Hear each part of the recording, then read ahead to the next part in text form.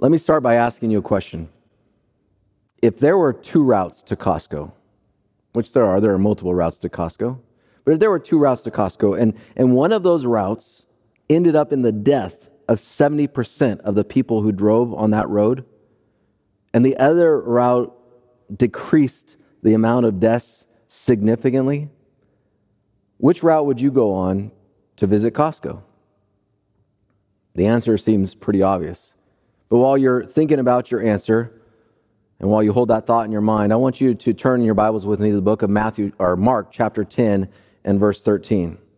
I'm reading from the Free Bible version, and in Mark chapter 10, verse 13, the Bible tells us this: some people brought their children to Jesus so that he could bless them, but the disciples shooed them away, told them to get away.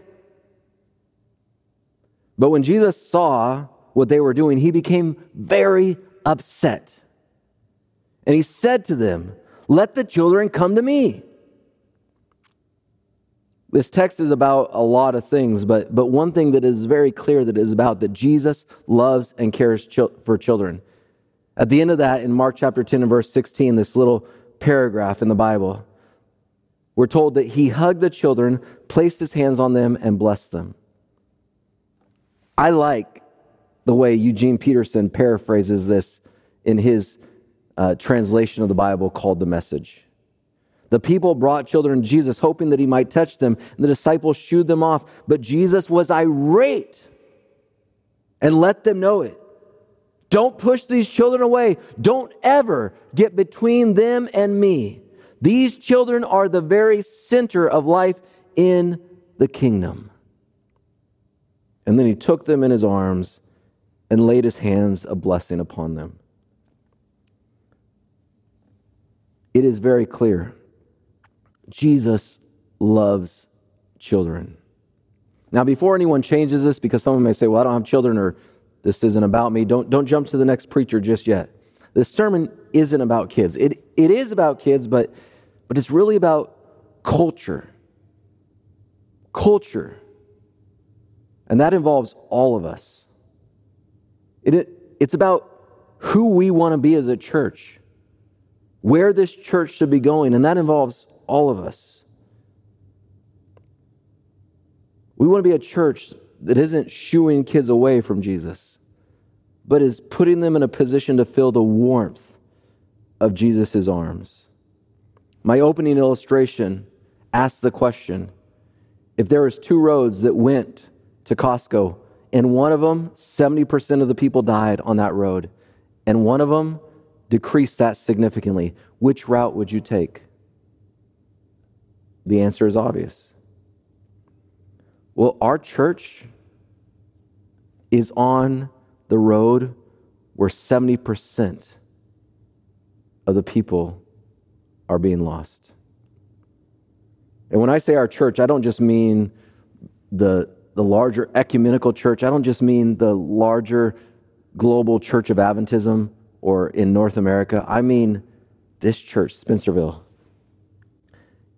We are on a death route, but it is subtle. Let me explain. Research inside and outside of our church, confirms that 70% of all young people are disconnecting and leaving the faith that they were raised in between the ages of 18 to 22. Let that sink in. 70% between the ages of 18 and 22. David Kinnaman paints an even bleaker picture. In his recent book, Faith for Exiles, he writes, after extensive research, he writes that only 10% of individuals between the ages of 18 and 29 are living lives as resilient disciples. And what does that mean, resilient disciples? It means Christ followers who attend church on a regular basis. It means Christ followers who are not only attend the regular worship service, but they're also engaged in other activities beyond the worship service, such as small groups. It means Christ followers who have oriented their lives around the Word of God, and their beliefs and their behaviors are directed based on the teaching of God's Word. It means Christ followers that believe that Jesus is the only way to salvation. There's not multiple ways to salvation. Jesus is the way, the truth, and the life. It means Christ followers that are living out their faith in such a way that they're intentionally looking to witness to their friends and to impact society through their faith. Kinnaman would say that 70% of young people have left the church. 20% are habitual church goers, but they are not people of faith. Their lives are not centered around who Christ has called them to be. And 10% of young people, he would say, are actively following and engaged in a relationship with Jesus Christ. You know, I hear these numbers and they seem high and shocking, but the sad thing is I look at the anecdotal evidence around me and I see that they are absolutely true. From my graduating class at a Christian academy of 33 students, there's 7 of us that are still actively engaged in the life and the community of faith that our parents raised us to be connected to.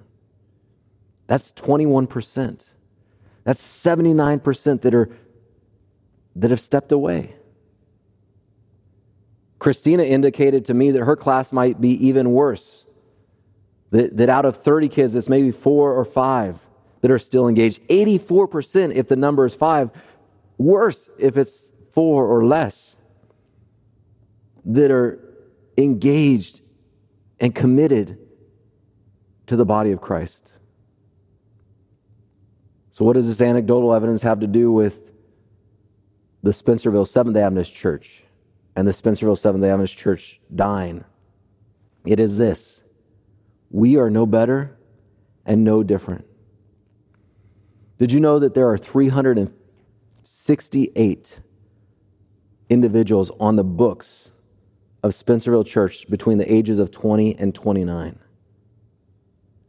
From my rough research, and I did a very unscientific level of research, talking to some who know and who are engaged, and talking with families that I know, and just my own observation, I counted out of those 368, 257 of them are no longer actively committed to the church and or living their lives around the principles of the Bible. And honestly, family, it could be worse, because I counted every one of the students that are in college. I put them in the committed faith, active faith group. But they could be at college not living out their faith at all. But I gave them the benefit of the doubt. But did you hear what I said, that number? Out of 358, 257 of them are walking a different path. Walking a different path. If these numbers hold or even get worse, then what does the next group have in store for it?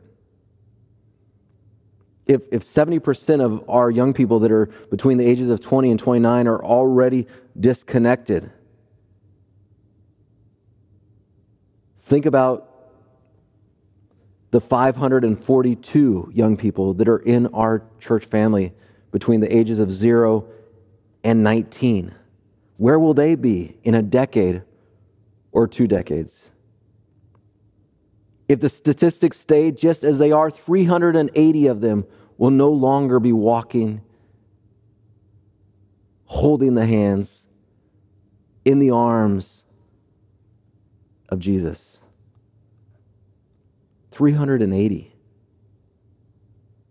What if the numbers get worse, though? It could be even worse than that.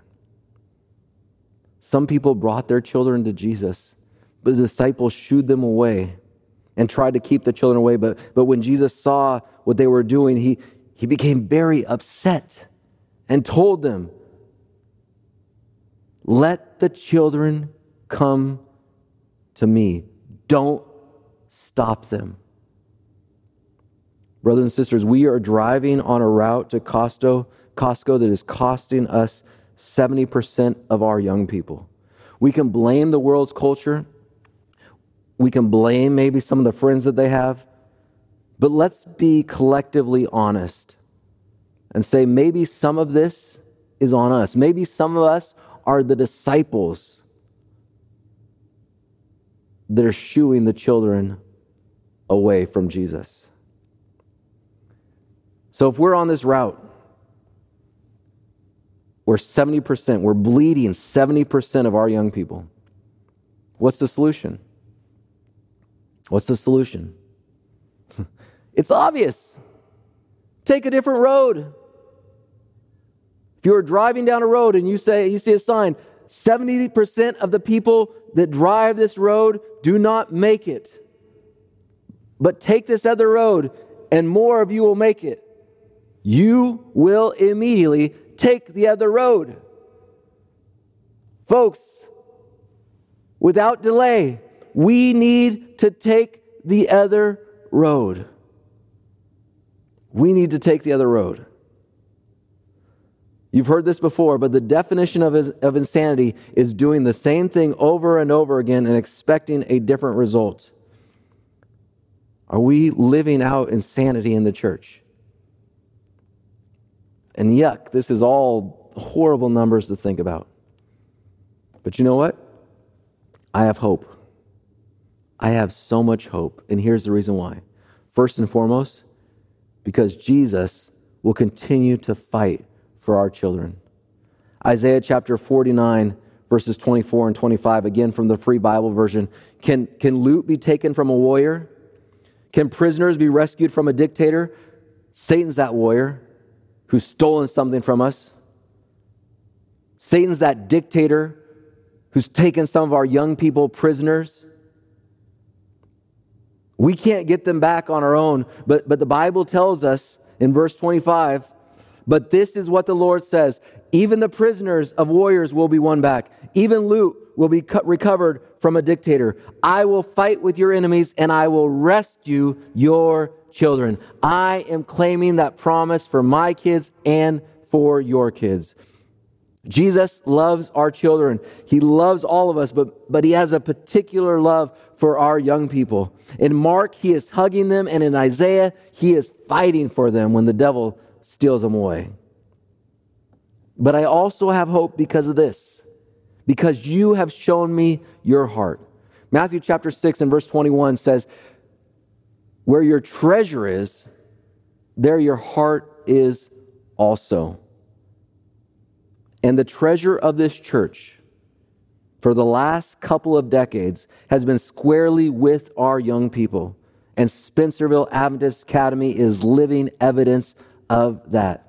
The children's ministries that we have in this church, if you combine the children's ministries and the youth ministries in this church, those things combined would be the largest budget item in our local church budget other than Spencerville Adventist Academy. In other words, the largest percentage of our money is going towards, the largest percentage of our treasure is going towards our young people. Where your treasure is, there your heart will be also. So I know you love our children. Parents know you love our children. The number one reason why people choose Spencerville Church is because of the children's ministries, the children's departments, the Sabbath school teachers who do an amazing job loving and caring for our children. We see through your actions, teachers and volunteers at the school and here at the church, we see that you love and value the children. And I know, parents and grandparents, you love our young people, which is why when I tell you about the new route that we need to go on in order to decrease the loss of our young people, because you've already shown me your heart through your pocketbooks and through your volunteerism for our young people, I know you will be willing to make this cultural shift, because it has to be a cultural shift. The culture of this church must change, and it needs to happen today. Otherwise, we're just continuing the insanity and losing more and more of our young people. Now, some people, when they hear cultural change. Their antennas might go up. They hear cultural shift and they start to think of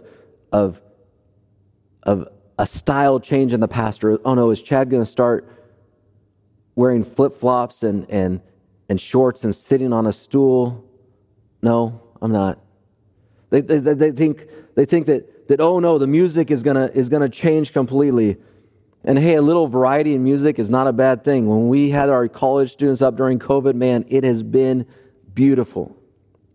And that young lady from Washington Adventist University that played the steel drum, and Brody Wiedemann, one of our young adults who also happens to be a teacher at Spencerville Academy, when he played that harmonica, oh, so wonderful. A little variety is nice. But I'm not talking about a big shift in music either. I've had parents over the years come to me over the last 6 years and even before that at other places who will say things like, our kids aren't interested in church. We need different music. Actually, no, we don't. Our kids aren't engaged. We need more programs. We need more events. Actually, no, we don't. Our children, if we just put them up front more, if they're up on the platform more, then they'll want to stay at church. Actually, no, they won't. And that's not my opinion. That's actually research fact. An article from the Washington Post in 2016, written about young people leaving churches en masse, they were referencing some material called Growing Young. It's actually a material that's been endorsed by the North American Division Youth Department. A lot of our youth pastors around the division have gone through this training called Growing Young.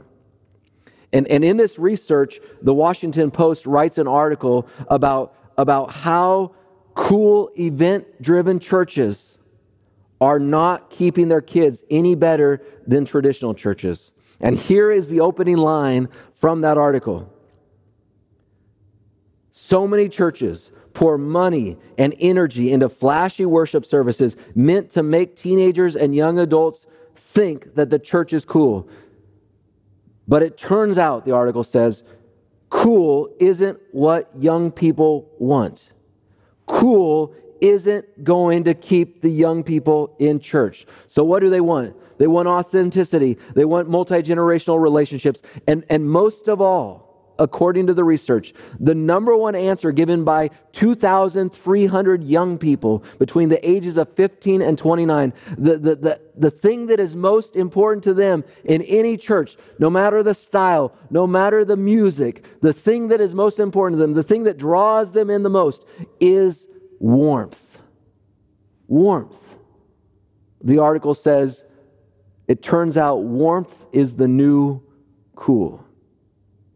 What was Jesus' appeal? Why were people drawn to him? Why were children drawn to him? Get away, leave Jesus alone. No. Don't you dare get between me and these children. Let them come to me. And then he put his arms around them. He hugged them. That is warmth. So how do we get to warmth? How do we get to the warmth in our community of faith? It takes the entire culture to embrace the shift. It takes the entire church to embrace the cultural shift. And what is that cultural shift? The Adventist Review, 1902, then known as the Review and Herald, Ellen White wrote these words. The formation of small companies as a basis of Christian effort has been presented to me by one who cannot err. Small companies is Ellen White's word for small groups. You all probably remember me quoting that quote over and over again during the summer when I preached our series on small groups. And I praise God for how many people have joined small groups. And right now we are a church with small groups, but we need to become a church of small groups. That means the majority of us invested in being a part of small groups. Why? Because it's within small groups that people become warm. It's within small groups that people learn how to live in relationship with one another. It turns out from all the research, listen to this, from all the research, it turns out the small groups that Jesus modeled in his little discipleship group. The small groups and the house churches that were modeled by the early church in the book of Acts. The small groups that were practiced by our Methodist brothers and sisters, the faith group that many of our pioneers came out of. The small groups that Ellen White was shown in vision by one who cannot err as a method of ministry in the church. It turns out that small groups are one of the biggest things to help keep our young people in the church and connected and growing in the body of Christ. And I'm not talking about the young people just in those groups. I'm talking about everybody as a part of that community of faith. I mean all of us, because culture doesn't change when a church has some small groups. Culture changes when the majority of us are living life together in small communities, loving one another, holding one another accountable, studying together, praying together, encouraging one another. Listen to the research. Listen to the research, y'all. From the book Essential Church by Tom Rainer, a book about how and why young people between the ages of 18 and 35 drop out of church. Of the 70%, Rainer writes, that left, 71% of them were in churches that had no small groups. Of the 70% that left the church, 71% of them were in churches that had no small groups. Of the 30% that stayed in church, 61% of them were in churches that were made up of small groups. In Kinnaman's study, where he identifies only 10% of young people being resilient and active and truly faithful disciples of Jesus Christ, they in their churches experienced the following things. They checked off some scriptures and said, these are things that we experienced in our churches. This is why we stayed. This is why we are part of the 10% that are resilient and faithful. How is this possible? They experienced these realities in their churches. 1 Thessalonians chapter 5 and verse 14. We urge you, brothers and sisters, warn those who are idle and disruptive, encourage the disheartened, help the weak, be patient with everyone. And then Colossians chapter 3 and verse 13, bear with each other and forgive one another. If any of you has a grievance against someone, forgive as the Lord forgave you. What do these two texts have in common? They all are best achieved in the context of relationships, small relationships. I can't encourage the idle just from up here at the pulpit. What if I called someone out and said, hey, you're not serving the way you should. Come on, get involved, get engaged. And I call them out by name. That would be embarrassing to that person. But if I'm in a relationship with them, I can encourage them. That person that I know that is brokenhearted because their boyfriend or their girlfriend just broke up with them, I can go to them and I can say to them, if I'm in a relationship with them, if I'm in a small community of faith with them, I can say, hey, we love you. We're here for you. We're going to walk through this with you. Those young people, they say, we experienced that in our churches. That's why we stayed. Kinnaman writes, relationships are easy to assume in church, especially when human beings show up for church events. In other words, some of us think that our kids are connecting. Some of our kids are connecting simply because they don't put up a fight about coming to church. We think they're connecting simply because they show up and they go and they sit quietly and they listen. We've gotten to the place where we say, man, we're just glad the kids are here. There's an aspect of that, but we think that makes them engaged, but that doesn't make them engaged. He says many churches focus on what happens during the weekend worship events, and insufficient time is spent working to facilitate experiences in which people grow to like being with one another in small groups.